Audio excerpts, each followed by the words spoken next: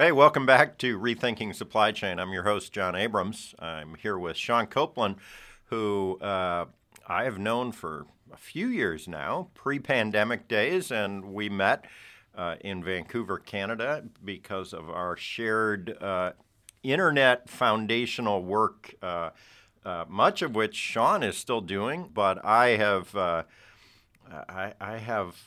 not as deep a connection with the inner workings of the internet as I did back in my media days trying to teach the Chicago Tribune why HTML was important. But, we'll leave that aside. Sean, if you can introduce yourself, and then I'm raring to get after a topic you brought up in our last episode. Sure.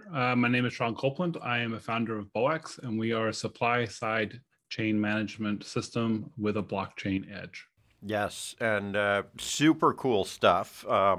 And in our last episode, Sean, you did something that I wasn't expecting. So our bias, and not to speak for you, but I know you, I think, well enough to assume you share a similar bias to me. My whole adult life, I've been focused or energized by the digital side of things. And you are too, clearly. And we both attack supply chain digitally from different perspectives. But the interesting thing is I always feel a little bad that I'm very focused on optimizing the digital side of supply chain, focused on how a digital attribute, something that describes a product, becomes important or valuable or what have you in the supply chain. And I always feel a little bad that I'm prioritizing the digits over the physical side of a good, a product. And I feel bad because I don't want to get into, it's really hard to unload a container, or it's really hard to move a good physically from one point to another. In our last episode, you did something I wasn't expecting. You brought those two things together, the physical side and the digital side. And the way you did it, just to summarize, was you said, hey, if I have all the digital attributes for a product, I can send that to a digital printer and I can print out the good. I want you to talk a little bit more about that. I'm not sure that you intended to intersect the digital with the physical quite as you did, but it would change how malls are perceived. Do I actually have to have a digital printer in my house to create a shoe, or does some big athletic brand have a really cool printer down at the local mall, and I just send my instructions to that printer and it manifests the shoe at the mall? The mall doesn't need a truck anymore. It's got the printer. So tell me what you were thinking there, and did you expect to bring the physical and the digital together in our last episode, or were you just being fun? It wasn't an expectation at the start of the conversation. To be honest. So how serious are you about that? And I actually think it's legitimate. I believe, we're not going to have these printers all in our houses because the synthetics to make different products, you're just not going to keep that at your house, right? So that will change the shopping experience. I did make a comment to a mutual friend of mine that knows the family that owns Maersk, and my comment was, Maersk shouldn't be investing over here in what they're doing. They should be investing in basically setting up a print shop, if you will, and doing that, and taking that space. It's if they looked, and I think they know, based on container weight, and they know how much air they ship and the cost of shipping air. It's a term in physical supply chain. Imagine that you have a product, it's in a box, but that box has a percentage of volume that the product doesn't always take up. So you fill it with packing peanuts, you fill it with air, essentially. And so container ships, I don't know what the number is, but they ship a lot of air, and that's costly shipping because it's taking up space. You just take out, from a Maersk perspective, you take out the idea of shipping air because you're not shipping anything anymore. You're moving the good into a digital format that can be materialized literally materialized in a warehouse, in a store, in a place that is not reliant on the excess of shipping air that containers and shipping companies and the physical side of goods have to deal with today. How long is that? Because this seems to me, while it's a fun topic to think about academically, there is some of this going on. Digital printing is taking hold. I'm physically today at 1871, which is in the heart of the city of Chicago. I can walk down the hall. There is a digital manufacturing set of offices on this very floor where they're doing big, high-tech manufacturing using printers. So it's not science fiction. It's in fact a reality. Neither one of us is going to pivot our businesses away from digital supply chain, which is really enhancing the physical supply chain. That's what we do today. So neither one of us is going to pivot away from that. But since you brought up the topic, when do you think you would pivot your business into let's worry about the printer code more than the things you worry about today at the core of your business? To be honest, I have hooks for it. Really? I have Seriously? hooks for it. Yes. Wow. And the reason being, at the end of the day, people understand a bill of lading pretty easily. I deal on the other side of international trade, bills of exchange, right? At the end of the day, if you are printing something off of a printer and it's right beside you, a bill of lading's not going to cut it. Because you're going to walk out with that product right then and there. A bill of exchange, that's going to give some security that the person that actually gave you that intellectual property is getting paid for what you just printed off. Well, this is interesting. I was not expecting that answer. And to show you, and this won't surprise you, that we think similar thoughts, I haven't done this at Venzee, but in my last company, I did make sure that we had the attributes. There is a specification for how printers ingest that information. But now I feel that I'm behind because I like to be more on par with where your thoughts are. I'm probably going to suggest that we make sure we can accommodate those attributes. Here's the other thing about at least my company that makes me feel a little less bad all of a sudden. Because my company deals with any attribute, I'm pretty sure that the specifics of the attributes that govern how digital printers work, we can accommodate that. So it's interesting to me that you've built the hooks into your platform. We haven't expressly done that, but I think we can do it. So I'm gonna feel that I'm on par, but I'm shocked that you've built that in. Sorry not to make too much out of it, but that's a pretty advanced thought. And if you're building that in, you're anticipating that is more real in the near term than not. Yes. I do want to back up for a second, though. I do want to make a comment about Venzee and what Venzee does in this equation. With an image, we'll say a 3D image of what Sure. a product is, right?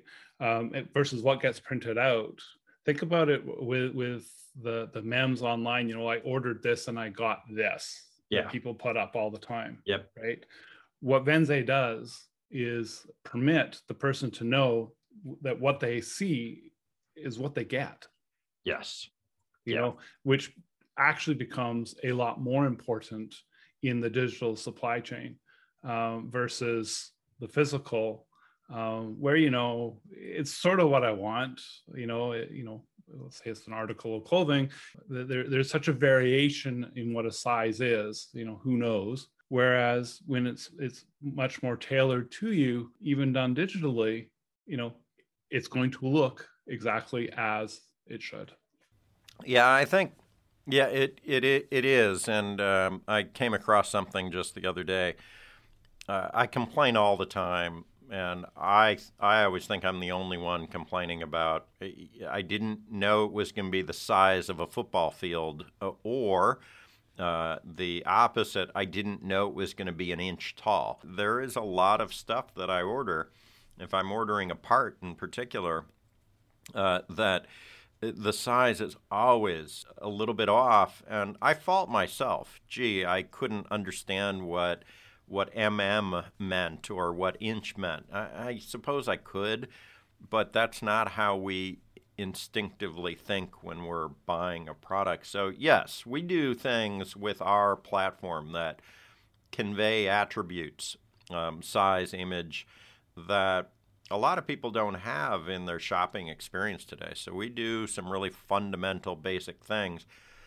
But what really rocked me on this episode is that even though we're addressing some of the fundamentals of how the consumer shops for a product, that you're already thinking in your lifetime, we're going to be at a place where digital printers are going to be cranking out product in a useful way. And maybe you haven't thought all the way through that, I don't know, but I am blown away that you're building in hooks for essentially digital printing of product. That's really rocked me, because I would think that we would have an academic debate about that, not a, well, John, I've already built it into my product. That's really interesting to me. It makes me feel like I'm always accused, I'm a strategy guy, you know that. I'm always accused of, in fact, I remember this from my Tribune days, where the CEO left me a note one day and said, it's all about the timing. And this was because I think I was overly zealous about how quickly the internet would take hold. And it didn't happen really as quickly as some of us at the front edge were saying it would. Fundamentally, it did take hold, and it destroyed the business model for Chicago Tribune and media companies globally. But the timing is a good thing to point out. I wouldn't bet the farm on digital printing. It is going to happen. The timing is important. It's interesting to me from a timing aspect that you're building those hooks in already, or you've built them in. So I need to rethink timing, because if people like you on the leading edge of digital supply chain are building that stuff in, it's going to happen faster than I thought it would. That's fair. That's fair. I mean, remember from my design, if I put my techie hat on. Yeah, please. You know, I look at things very modular. So when I started in internet business, if you will, and we were doing payments, we looked at each financial institution that we dealt with as its own module going into a centralized database at the time. So to me, adding on a module for printing is not a big deal. It's not outside of my design scope. It makes sense. Right. So our software is built that way. It's designed that way. I get it. It's that, and you do think. I mean, you're an internet guy, so you think in terms of fundamental principles of design that are enduring over a long time. The internet itself was constructed that way. The reason that we're not talking about another version of the internet 50 years after its introduction is because it was designed with principles that allow it to endure. It's a really, I won't get into any of this, but it endures. And so it's not surprising to me that you are architecting your business in the same way. What is not trivial to me is that you're building in future things assuming that it's going to occur in your lifetime. And that's just a timing element of the digital supply chain intersected with the physical supply chain. That's a time horizon that I wasn't thinking about. I was thinking, well, I'll deal with that as a retiree, and you're not thinking that way. So I'm going to revisit the entire idea of the intersection of physical supply chain with digital supply chain in a different way, and I'm going to do that starting today because you have rocked my world in terms of timing on this. And so I want to thank you for your time. I can't wait to have you back. You are one of my favorites, intellectually stimulating, and really enjoy working with you. And hope to do that more in the coming year, and hope to get you down to Chicago one of these days. So thanks a lot, Sean. Thank you very much. It's good to see you again. And yes, looking very forward to actually doing this, across the table at a bar or a coffee shop. I can't wait. Take care.